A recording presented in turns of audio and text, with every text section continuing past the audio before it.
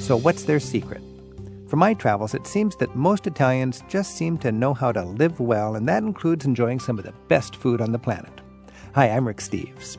Coming up today on Travel with Rick Steves, our guest sees Italian cuisine as a tasty rack upon which to hang an understanding and an appreciation of that fascinating and fun-loving culture.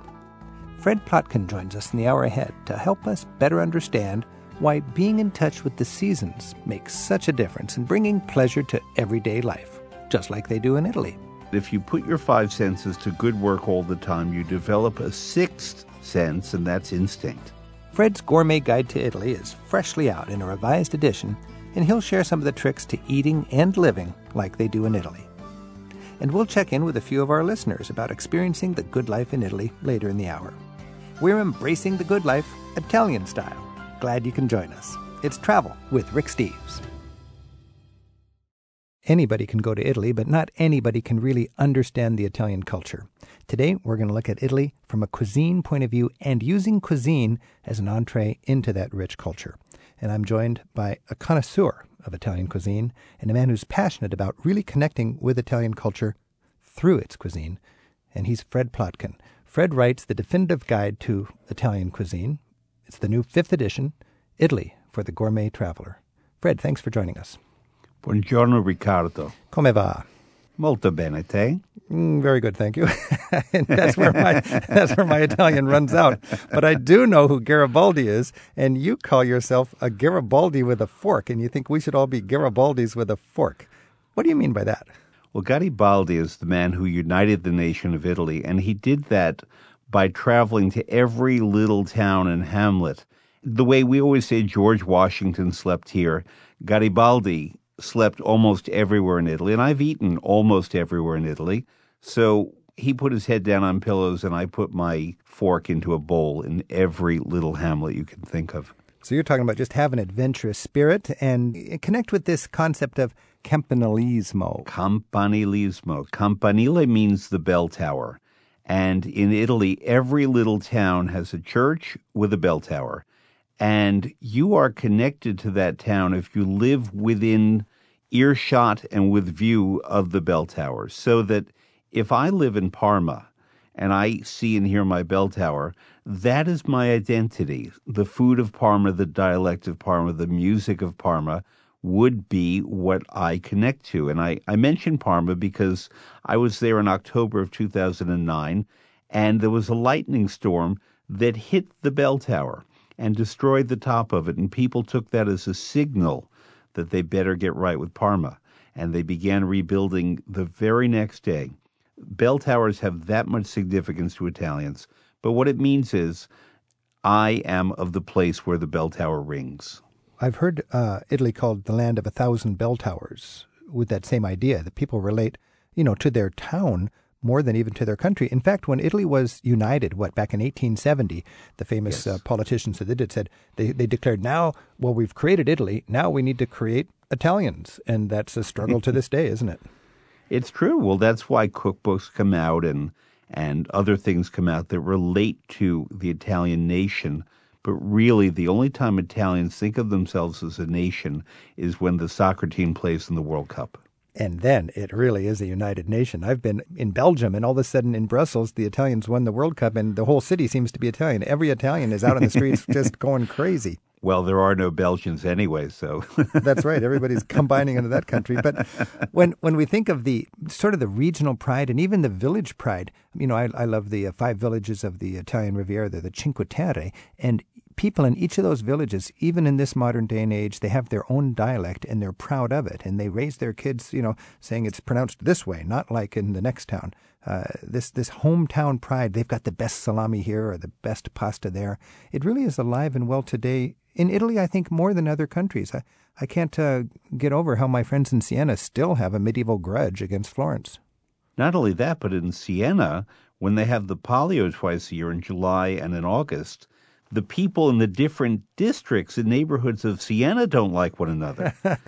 And when one, like the Owl or the Fox or whatever the different neighborhoods are called, when one of them wins, people practically have breakdowns with joy because they have won and not the people 2 blocks away. It is wild. And as a traveler, you can be oblivious to that or you can be connected to that. But it's really, the onus is on you to get clued in to what's going on around you. And that's why it's good to have a healthy curiosity and a determination to be prepared to understand this. And that's why I'm pretty excited about Fred's book. Fred's book is out in a new 5th edition, Italy for the Gourmet Traveler. And I just want to read our little paragraph here and get your take on it. This book is a gathering of much of what makes Italy special. My intention was not merely to write a restaurant guide. Here is a book about the sensuality of Italy, expressed through its food, wine, and quality of life. More to the point, this is about living Italy, as opposed to all the guidebooks that lead you to the inanimate tourist attractions and stores selling gloves and souvenirs. I want to take you to the Italy that you can see, taste, smell, touch, and hear. Music, flavors, fragrances, beautiful scenery, art, food, and people are all sources of pleasure known in Italy as piacere. While the rest of the world veers to standardization, sterilization, and mass marketing, Italy can still offer much that makes you feel alive, human, and sensual. Much of what is most unique about Italy is the pursuit of pleasure and the skill of Italians to do just this. That's beautiful, Fred.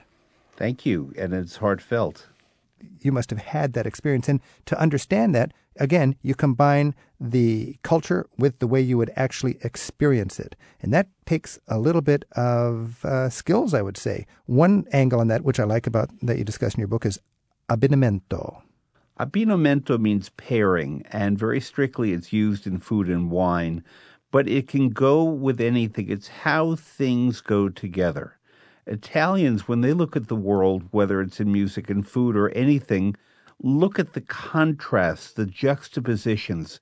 Think of one of my favorite Italian words, chiaroscuro, which is referred to in art. Chiaroscuro means light and dark, but it's yin and yang. It's a relationship of 2 different phenomena. It's understanding that when you see the moon and the bright side, there's the dark side of the moon too. That is in the Italian character. The Italians know that a good day may be with us now, a bad day might come later. So enjoy this good day because you never know. All of that is why Italians devote themselves to pleasure. It's not hedonism. It's a recognition that good things have been put here for us to enjoy and to make more beautiful and to venerate. You know, that relates to one of my themes or trends as a guidebook writer of steering people to wine bars. And that's where you can get inexpensive, small food with expensive glasses of great wine. And I really feel the passion for the proprietor there to pair the food with the wine. What is your recommendation on those little eateries? Well, they're called enoteca, as an enophile for wine. And the person who owns this is called the oste, O-S-T-E, meaning host. And he or she is someone who cultivates relationship with local wine producers, local cheesemakers, and understands how these things go together. As I said, I was in Parma recently, and I was in a place called Bar Mauro. To look at it, it looks like nothing.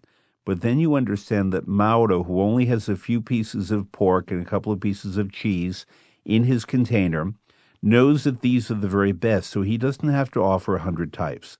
By having 5, but knowing that they're all outstanding, and then selecting the wine that he thinks you might like with them, he is being the hoste, the oste, someone who is looking at the person in front of him and saying, how can I give pleasure to this person with what I know to be good? Now, these guys are experts and they're passionate, and I believe they care about their customers, even if they're just a clueless tourist. What is the name of the establishment again, of Vino? This one is Bar Mauro, but it's an enoteca, E-N-O-T-E-C-A, enoteca. Enoteca. And they're all over Italy. I feel it's a great economic way to experience top class matching of great ingredients and great wine.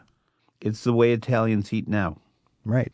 I'm talking with Fred Plotkin, and Fred's new 5th edition of Italy for the Gourmet Traveler is out. And Fred, I love this concept of the Sagra, the festival celebrating the arrival of seasonal foods. And I think as much as anywhere when you're in Italy, you really got to be clued into what is seasonal. There's something in Italy called the primizia, P-R-I-M-I-Z-I-A. This is the first time you eat a food or ingredient in a year. So when the first cherry or apricot arrives, Italians stop and say a little prayer of thanks for the return of the cherry or the apricot, the primizia.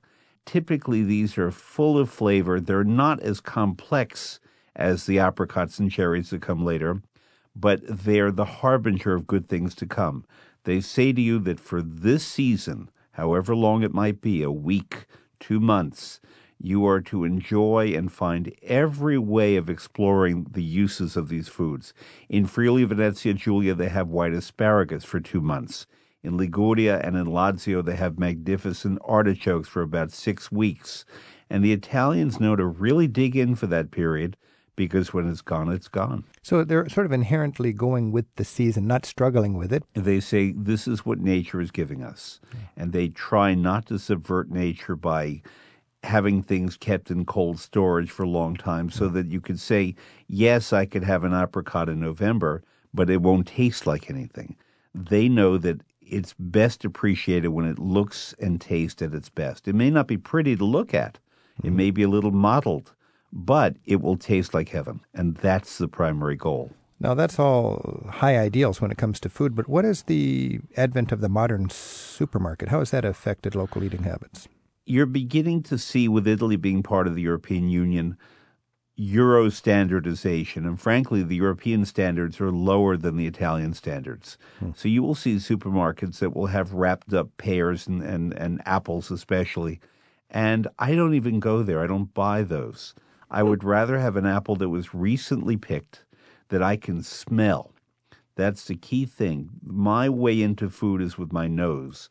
And if I can smell that the apple still tastes of the orchard, then that's the apple I want. This applies to all foods. Now, I feel all over Europe a push and a pull and a tug by globalization, just the undeniable forces of globalization. People say it's a big train, get on it or get run over. How has that need to compete internationally challenged the local wine industry in Italy? I think that Italy is the country that has adapted least well to globalization, and in the long run, that will be a good thing, because when everything is standardized, poor little Italy will be left out in that everything will still be typical and local. And people will return to Italy and say, wow, those hazelnuts from Piemonte don't taste like anything I've ever tasted. And those cherries from Vignola and those pumpkins that come from Mantova taste like nothing else. That's because they've not been standardized. This also applies to high fashion. Once the rest of the world all dresses by the same mass producer of jeans and T-shirts, they'll look to Italians and say, what can you show us that we don't know? So I believe in supporting Italy as a nation that is the guardian of classical good taste. So Italian chaos and inability to get its act together with the rest of the world is almost a blessing in disguise then. It should be. All right. I'm Rick Steves. This is Travel with Rick Steves. We're talking with Fred Plotkin, and Fred's definitive guide for Italian food culture is out. It's Italy for the Gourmet Traveler.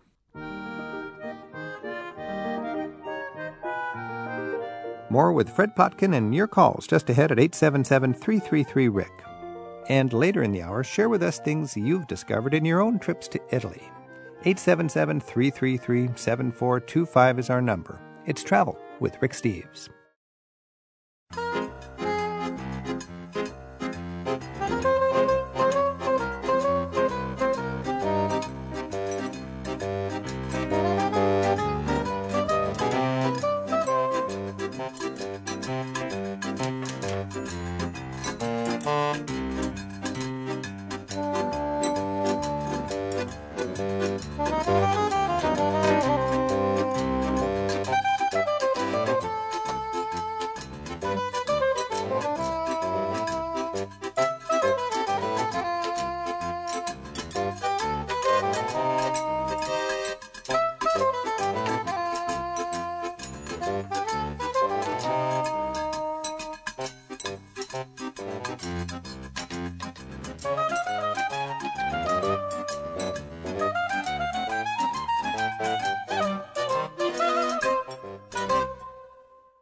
I'm Rick Steves. This is Travel with Rick Steves, and we're talking Italian food, and that means Italian culture, if you know what's good for you.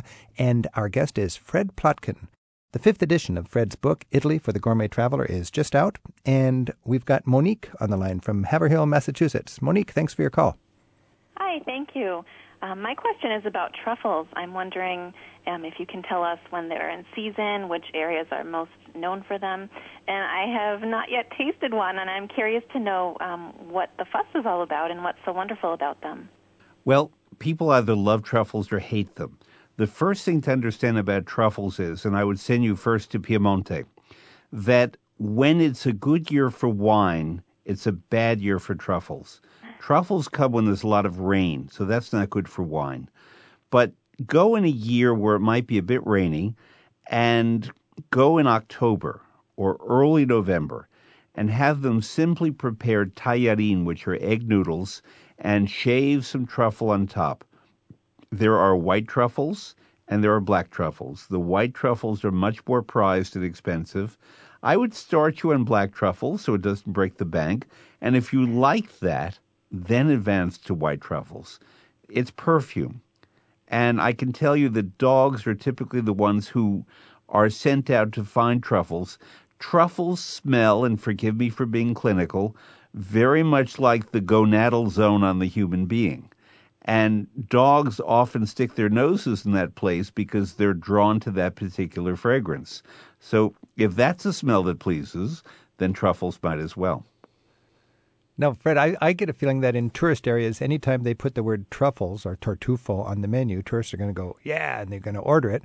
And a lot of it's just sort of a poor excuse for truffle taste in some kind of truffle oil. What are your warnings in that regard? It's an abomination. Do not get truffle oil ever. Truffle paste is an adequate substitute, but better just to have it once, to have it in a zone where truffles are naturally occurring, and just freshly shaved on either pasta or scrambled eggs, something very simple.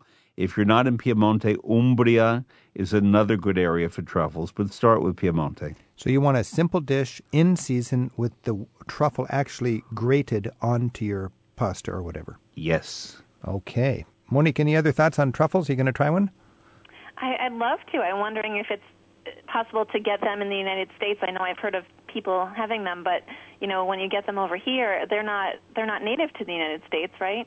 And for what you're paying for it here, you could buy an air ticket to Milan. So you know the answer there, Monique. Yes. Okay, thanks for your call. Great, thank you. And Diane's on the phone in Santa Fe, New Mexico. Diane, thanks for your call. Thank you. Fred, I am a chef myself and studied in France when I was in cooking school, but I'm very interested in the cooking schools of Italy. I've heard about Colte Buono, where Mrs. de Medici really teaches, and I was wondering if you knew of any schools, particularly in the Piedmont area, because that's the food I love the most. Well, I do actually. Just in full disclosure, Lorenzo de Medici and I once wrote a cookbook together, and therefore I happily would support her and recommend her. For Piemonte, there are a few. One of them is actually related to the slow food movement, and it's in the city of Bra. Another thing I would have you do is contact what's called GRI, Gruppo Ristoratori Italiani, and they're actually based in New York. And they have a cooking school in Piemonte that's a very fine school for professional chefs. So if indeed you are a professional chef and not an amateur, then I would do that. There's also something based in Chicago called the International Kitchen, and they work with cooking schools throughout Italy. And I would recommend them, theinternationalkitchen.com, as a means of finding a cooking school in the region you want to go to. Thanks so much. Thank you. Diane, before you go, you're a chef and you appreciate good food, and apparently you love Italian food. Can you get a good Italian eating experience in the United States, or has your experience in Italy kind of spoiled it that way?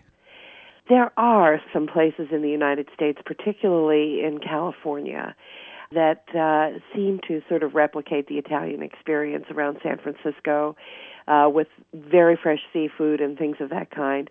But I would say that generally speaking, in the United States, the food does not compare to Italy. And precisely because of what Mr. Plotkin was saying, the ingredients in Italy are everything. It really boils down to that Italian forte of let the flavor of an ingredient shine. The real difference between European food and American food is the quality of ingredients. But you get more, you get bigger portions here. You do, but not as good. I think a lot of people, when they go to Italy, they get a small portion. They go, what's going on? And at home, I would have got double this. That's right. But That's I right. guess you got to understand that in Italy it's a multi-course affair, and you're going to take your time, and you really need to embrace that sort of style of eating. Absolutely. Diane, thanks for your call. You're welcome. I'm talking with Fred Plotkin, who's written Italy for the Gourmet Traveler. Fred, getting back to that whole idea of American Italian food, when we think Italian food, we're kind of naive, and it's basically rustic Neapolitan, isn't it? It's rustic Neapolitan. It's really Italian-American food in that when Italian migrants came to various parts of the United States, they were poor. So when they found the bounty in the United States, and I do want to add, we have wonderful ingredients in America too, but we don't always know how to use them in their best way. But we are a nation blessed with beautiful raw materials, especially vegetables now. And the migrants began to build up recipes, putting in tons of fish and seafood, tons of meat, rivers of cheese, and made it a very heavy cuisine. In Italy, lasagna is not heavy. In Italy, ciuppine means little soup, and it just has a few little bits of fish in it. In San Francisco, it became cioppino and is a bigger seafood stew than bouillabaisse. It doesn't represent Italian taste at all. It's delicious, but it's not Italian. You know, you hit it on the nail there, though. When I think of Italian food here, generally it's a little heavier, and when I think of the same equivalent in Italy, it would be lighter, wouldn't it? Yes. I recently was in the Marche, in the town of Macerata, which I highly recommend to anyone going to Italy as one of those unspoiled places that has everything we love about Italy. And they have a lasagna just in that town called Vincis Grassi. And Vincis Grassi has about 40 layers of very thin pasta, and it's an exquisite lasagna, but not heavy at all. It's very delicate. Now, that's in the Marche region, and that is one of those Marche regions that people don't really know very well. That would be Not to miss. from Rome, sort of north, but on the Adriatic side? It's northeast. Okay. You could take the Via Salaria. The Via Salaria is the road that the ancient Romans built from Ancona, where there was a lot of salt, to Rome to transport salt. So Via Salaria, road of salt. Those of us who love Italian food have to be thankful for Columbus, I would imagine. Well, poor Christopher Columbus is much maligned. He worked for the Spanish crown, for Ferdinand and Isabella, and he was sent over. He was actually not even sent to the Americas. He was sent to India, and he took a wrong turn and wound up in what we now call the Americas. And he made 4 voyages, and I believe that no one in the history of food had more impact on how we eat and what we eat than did Christopher Columbus. He brought livestock to the New World. He brought turkey, he brought tomatoes, he brought potatoes, he brought chocolate and vanilla and other things from the Americas to the Old World. He brought peppers and corn. So think, for example, of Italian food without tomatoes. Think of polenta without corn. Polenta before that was made of millet. Think of peppers that did not exist in Italy. Many beans, zucchini, pumpkin were not there. So all of these traditional Italian dishes are actually made with American ingredients. Wow. And that brings to mind there's a little market stall in Assisi where you look up and you see the fresco on the ceiling, and it celebrates a turkey. And it was 500 years old, and apparently it was a big deal in Assisi when they got their first turkey in the market. Well, because it was a bird that provided more meat than did a chicken. Because historically in Italy, Italians don't kill chickens except on very special occasions. There's an expression in Piemonte which says, quando si uccide una gallina, o è morta la gallina o sta morendo un uomo, which means more or less, if you're killing a chicken, either the chicken is sick or a man is dying. Because the chicken is valuable in providing eggs. And if you kill it, she does not give any more eggs, obviously, so you're eating the meat. That's a sacrifice. Oh, my goodness. So the turkey represented meat. Fred, I like when you say be a culinary geographer. Explain specifically what you mean by that. That actually, I think I coined that term. And I said that Italians are culinary geographers, meaning that they understand that a combination of soil and climate and weather and seasonality means that the cantaloupe that comes from Mantova in Lombardy is just better than cantaloupe from elsewhere, and they agree on that and are willing to pay more for cantaloupe from there. They know that tuna or onions that come from Tropea in Calabria are sensational, and they'll pay more for it. Hazelnuts from Alba, basil from a little town called Pra in Liguria makes the best pesto, and on. There's a huge list of these foods that Italians agree are best from one town at one time of the year. And that's a culinary geographer. And for the beginner, if you just simply go to the market and see what looks best, that's what you could order at the restaurant that night, and you're a culinary geographer? Exactly so. So if you're in Bologna, which is my favorite eating city in the world, and you happen to notice that there are a lot of beautiful fish from the Adriatic, let's say sole, which have a very brief season, you would say, all right, sole, if I want fish, is what I'm eating at a restaurant tonight, because there's a lot of sole in the market. Similarly, if you see artichokes, it means that this is high season for artichokes. So get sole with a side of artichokes. So be flexible and open-minded, go with the flow. And something else to tie into that would be, I think, the folly of looking for something in your mind that's authentic, because in so many cases, food is evolving, and it kind of undercuts the whole notion of authentic, doesn't it? You have no idea how many Italian Americans I meet who are disappointed with food in Italy because they say, it's not like my grandmother's. There is no way to say that something is authentic. Something is of a tradition, is what I say. And in even the same town, for example, Bari, where many grandmothers come from, they might make a pasta in a certain way and have a meatball with it. Traditionally in Bari, they add lemon zest to the meatballs, and the meatballs are tiny. But sometimes they might add basil or another herb. It doesn't mean that one is authentic and the other is not. It means that there are two ways of doing it, even from one grandmother to the next. So that means for the traveler in Italy trying to enjoy the culture, get away from your preconceived notions and what you thought you were going to order, but that puts you at the mercy of the waiter, Fred. And I find a lot of times I want to just tell the waiter, I'll trust you, feed me whatever you want to feed me. But does that make it possible that we just get all the stuff that's on their push list, or do you trust waiters when you just put yourself at their mercy? I tend to size up the waiter and decide if he is really proud of a certain food and knows it's good, or feels this is something that we want to move and get rid of. Don't forget, when I go to Italy, I speak Italian. I order in Italian. I suspect that I'm treated with a little more sense of that I know what I'm doing than would be a visitor finding his or her way through a menu in a language they don't know. But I tend not to rely on waiters, would be my advice, but to even go into the kitchen and say, what do you have? What is good? What do you suggest? The chefs know what's good. The chef is too proud to ever push something on you that's not good because it's his reputation or her reputation on the line, and that is something that you can never get back. So I rely on the chefs. A tourist in a non-touristy restaurant, first of all, for sure, go to a non-touristy restaurant, ideally in a non-touristy town. But does the tourist then, is it permissible to actually go back and check out the chef? Well, I always have to wash my hands in the bathroom, and they tend to be nearby. Yeah. There you go. So when I'm going to wash my hands, I'll stop by and I'll say, what's good? Cosa c'è di buono? Good line to know. Yeah. Fred, you talk in the book about the culinary blackout. What do you mean by that? I was born in 1956, and I moved to Italy in the early 70s. And that was a period right after 1968 of revolution and throwing away anything relating to older generations. So at that time, when I was a teenager and in my early 20s, I wanted to know everything I could about food and wine, not for a profession, but just to learn. And my classmates would take me to their homes in Puglia or Valle d'Aosta or everywhere in between, and their mothers would teach me things that my fellow students of that age wanted nothing to do with.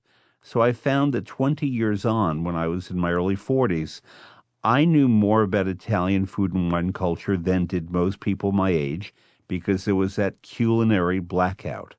Only now, in their 50s, are they starting to come back to food as identity, as culture, as something that they can hang on to in a world that's unpredictable. And that's why I'm in the unusual position of teaching Italians their food culture, because they missed out on it. Is the slow food movement just a few odd vegetarians who have ridiculously careful ideals, or is it a real force in Italian cuisine?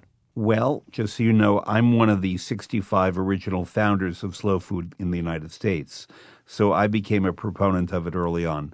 Well, I once heard a woman say there's nothing natural about natural childbirth, and I would make a corollary. There's nothing convenient about convenience foods.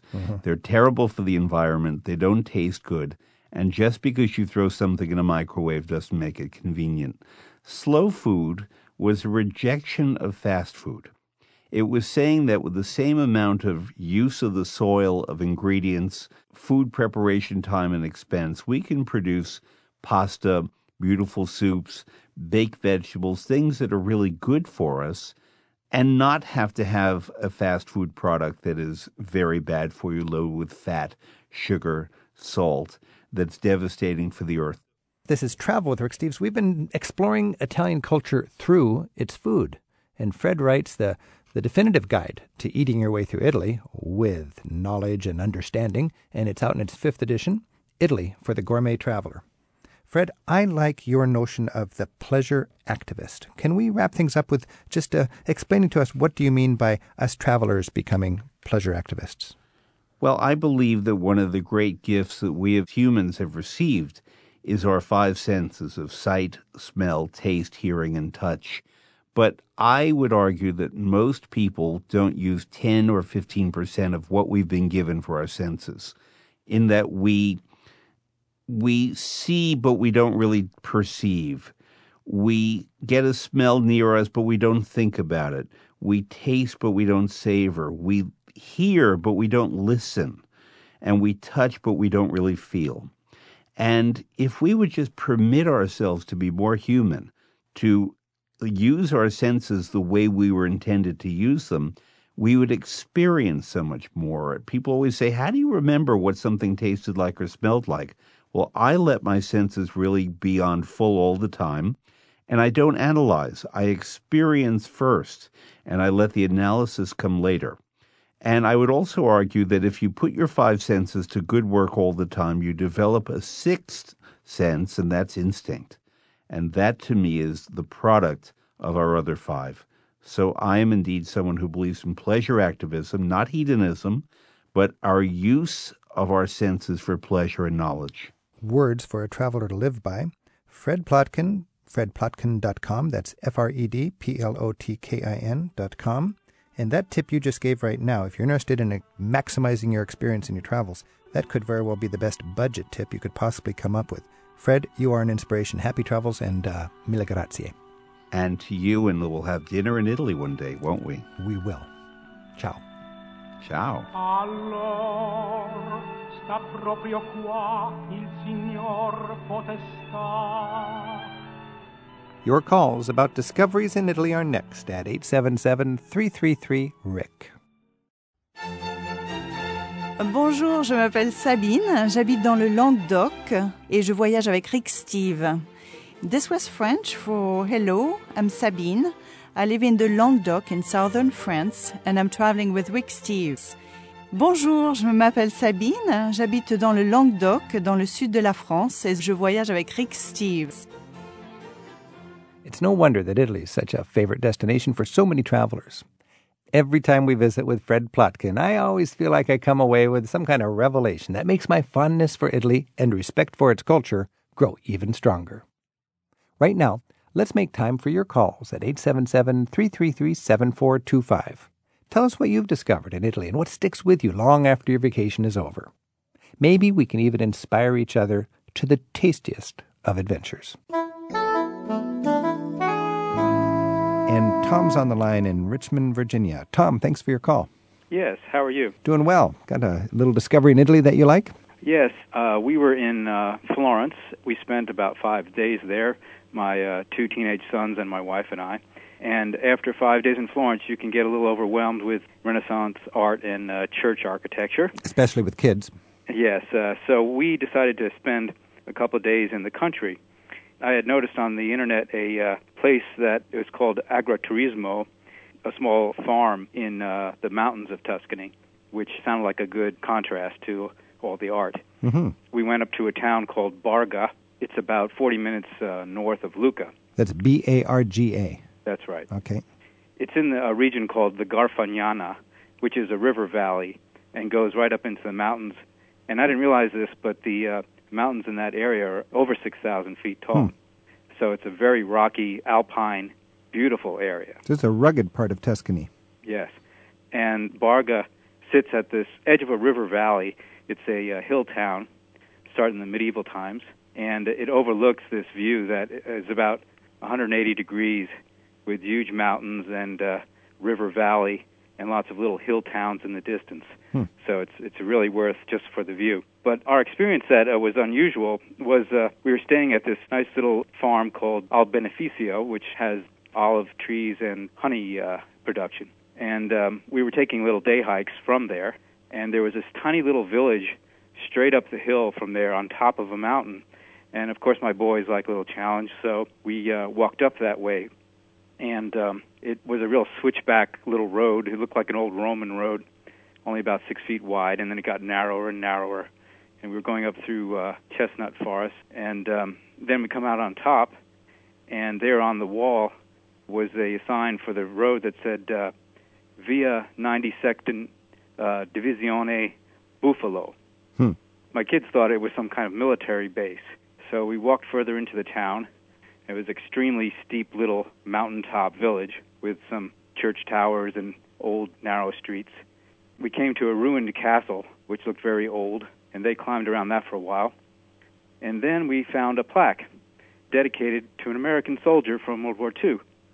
And his name is John R. Fox, I believe is his name. And it turned out that there was a major battle fought there during World War II as part of the Goth Line that the Germans had set up to slow down the Americans in their advance up Italy. Wow. That whole valley had been fought over. Our host, Francesca, who is the owner of the little farm, was really hot on history, and she would tell us all the history of the area, but we didn't know about this John Fox, who had suffered in a battle right above her farm. And what had happened was his division, which is known as the Buffalo Division, because they were Afro-American, were up there on top of this mountain, and the Germans overwhelmed them. And he was their advanced artillery locator. Okay. Scout, I guess you'd call him. And he called in the artillery strikes onto his own position, and he was killed during the battle. But the fact that he successfully brought in the artillery right there and stopped the Germans became a major event. 92nd Buffalo Division. Why would they call black soldiers Buffalo? What's the connection there? Well, my only knowledge of that comes all the way back from the U.S. cavalry in the West when they were fighting Indians mostly, and they were known as Buffalo soldiers way back then. So I guess that nickname stayed with them. You can learn a little bit of American history traveling your way up Italy, actually. And it turned out that Francesca had a next-door neighbor who was in his 70s, and as a child he was hiding out on that same hillside and watching the advance of both British and American soldiers. Wow, and you got to talk to him, and he actually saw the battle. Yeah, he was definitely there during it. We couldn't talk to him because he only spoke Italian, but we did meet him, and he was very friendly. All right, Tom, thanks for your tip. Oh, and one thing to remember is John Fox got the highest Medal of Honor, I believe it was, awarded to him by the U.S. Army, but it took 50 years for him to get it. Well, we've come a little ways since then, I think, haven't we? Yeah. Thanks for sharing. Okay. Okay, bye now. Thank you. Bye now.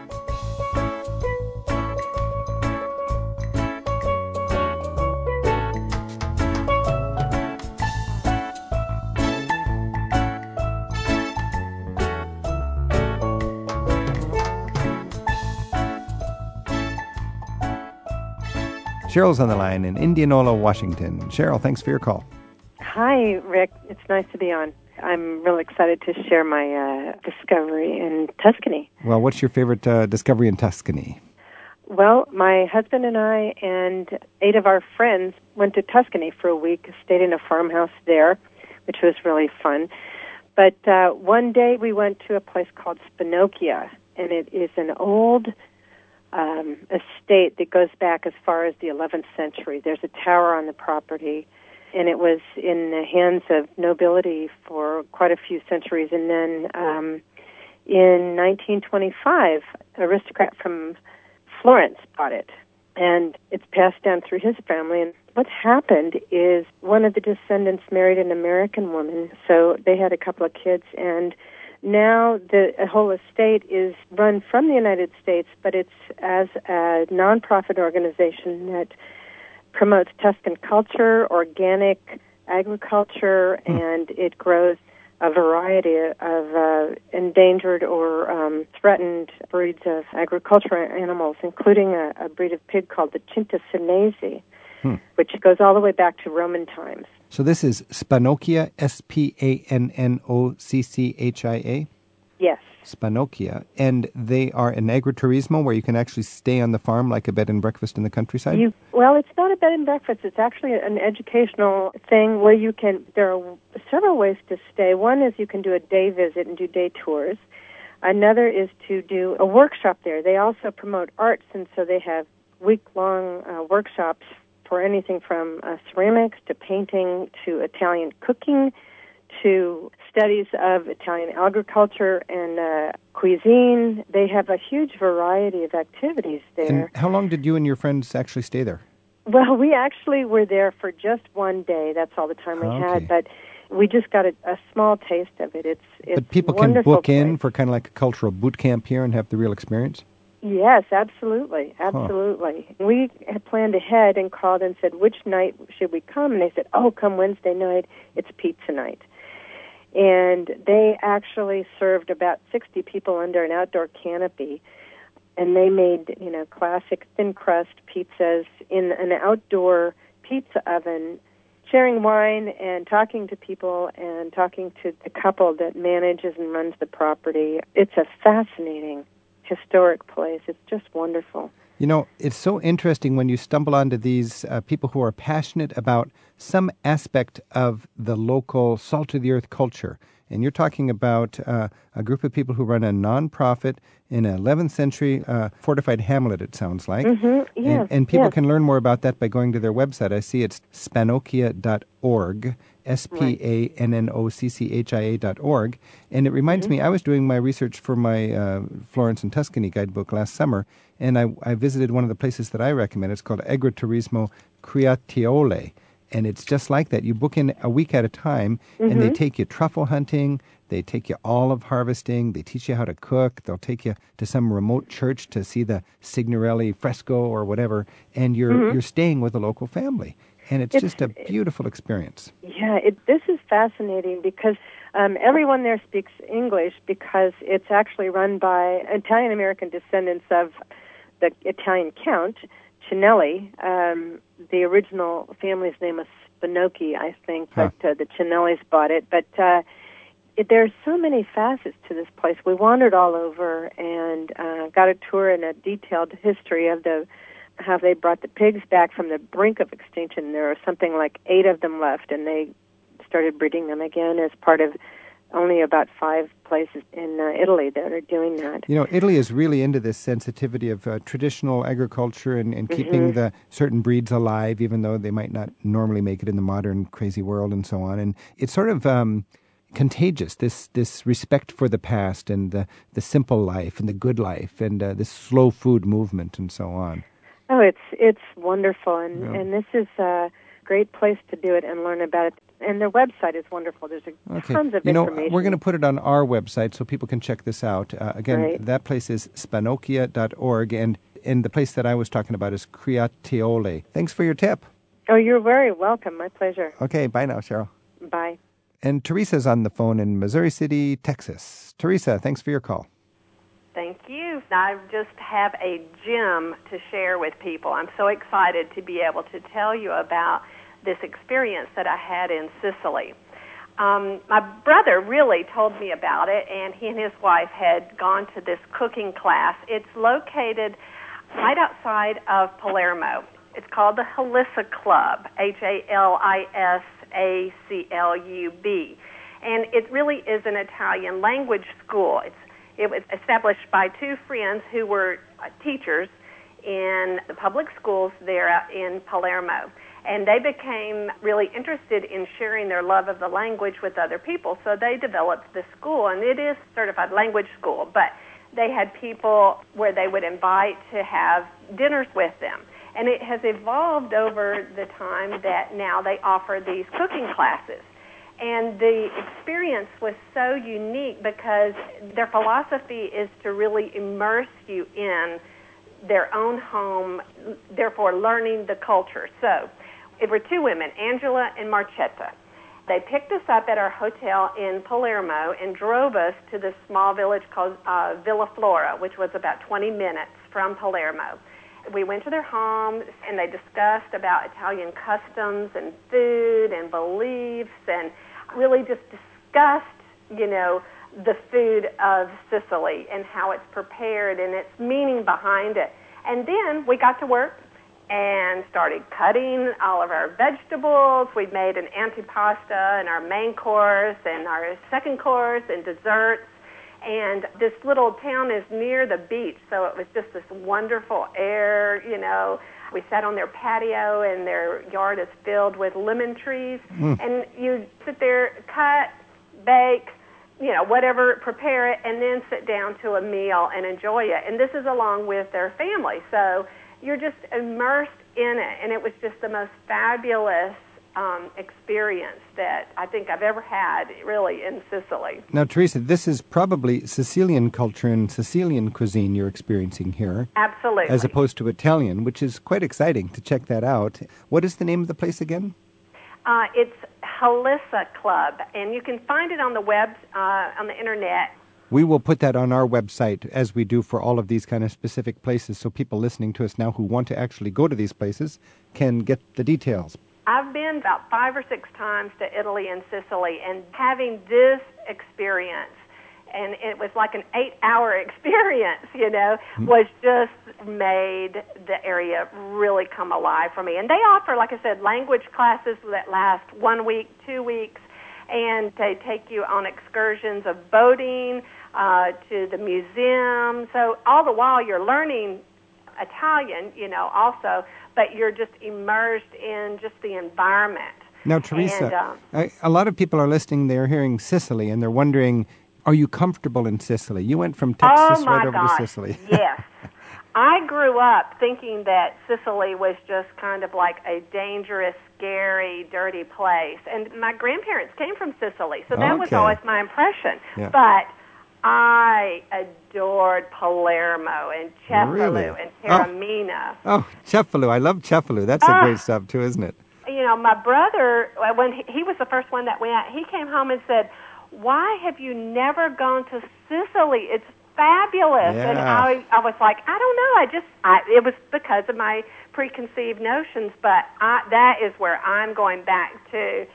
My son studied in Rome, and he would actually organize his classmates and take long weekends down at Cefalù. And they went down there, and they just loved it. And they would go bike riding in the countryside. And if you like Italy as far south as Rome, I always say go further south because it gets better. It just intensifies. And Sicily, in so many ways, is like Italy in the extreme. The people are so much more approachable. In fact, I think the further south in Italy, and then, of course, definitely Sicily, the more southern you go, the friendlier that they are. Warm and inviting, and I'm so sorry that I waited so long to get there. Teresa, you are an inspiration. Thanks so much for your call, and happy travels. Thank you. Okay, bye now. Bye. Karen's on the line in Reading, Massachusetts. You have a thought about road tripping? Oh, all the time. My favorite place is Italy. By car? By car, and when you rent the car, be sure you take the extra insurance. That's a good idea. Then you can bring back the car in unrecognizable shambles and just say, sorry. That's right. One of our favorite routes is going out to Montalcino. Montalcino? Where the Brunello wine is. Next, we go to Pienza. Parking lot right across the street from where you need to go to get into the and that's town. For people who haven't been there, Pienza is the wonderful, Renaissance town, beautifully designed, little tiny town with, it's almost like a fancy little tile of a town. Beautiful streets and cobbled lanes in that wonderful square. And if you walk all the way through the square and through the rest of the residential area, you come out onto a balcony where you have the absolute most beautiful view of Tuscany. Pienza, Pienza. Correct. And from there, you get back in the car and head to Montepulciano for lunch. And you're hitting the biggest wine stops of all of Tuscany, Montalcino and Montepulciano. This is where you get the famous Tuscan wines. That's right. And then finally, dinner in Cortona, which is a picture book town. This is the town of where Frances Mays lives, where she did That's Under the right. Tuscan Sun. And you know, touristy as Cortona is, you're there in the evening, and it's surprisingly quiet in the evening. A lot of tour groups during the middle of the day, but at night, after hours, lots of competition in the restaurants, great values, and just a cool local scene, isn't it? Yes, absolutely. Are you comfortable driving in Italy? Yes, very. A lot of people it's a nightmare. What's your trick for driving in Italy? Gosh, I don't know. Stay out of the big cities, for one thing. Right. I would never drive in Rome or Florence. You can visit Milan by car and come home and find a whole pile of tickets. They'll photograph you when you drive down a road that you're not supposed to go. Exactly. My husband and I have gotten very good at recognizing the red sign with the crosses. Because they'll say in perfect Italian, anybody who goes down this street is liable for a huge fine, and you don't even know it until you get home and they've sent you the bill because they took a photograph of you driving where only taxis and buses are supposed to go. That's correct. Another tip when you're in Italy, I think, is I just pay to park if I have to. I don't want to drive around, and I just want to pay a few bucks and have a safe place to park and not have to walk a long way, and that makes life a little easier in an otherwise stressful sort of situation. Karen, thanks for your tips. Thank you. Mother liked her white wine. She'd have a glass or two almost every single night after her day was through. Sancerre, Chardonnay, Chablis, Pinot Grigio, just to take the edge off, just to get the glow. You got to take the edge off if you want to get the... Travel with Rick Steves is produced by Tim Tatton at Europe Through the Back Door in Edmonds, Washington. We had help today from Sarah McCormick and from Larry Josephson at the Radio Foundation in New York. You can find links to our guests and a form for getting email invites from Rick to be part of our next recording sessions. Look in the radio section of ricksteves.com. And join us next week for more Travel with Rick Steves.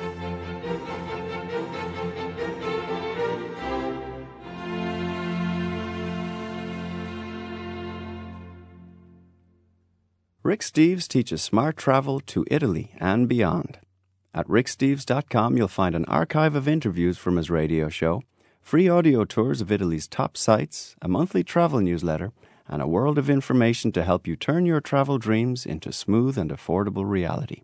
To gear up for your next Italian adventure, begin your trip at ricksteves.com.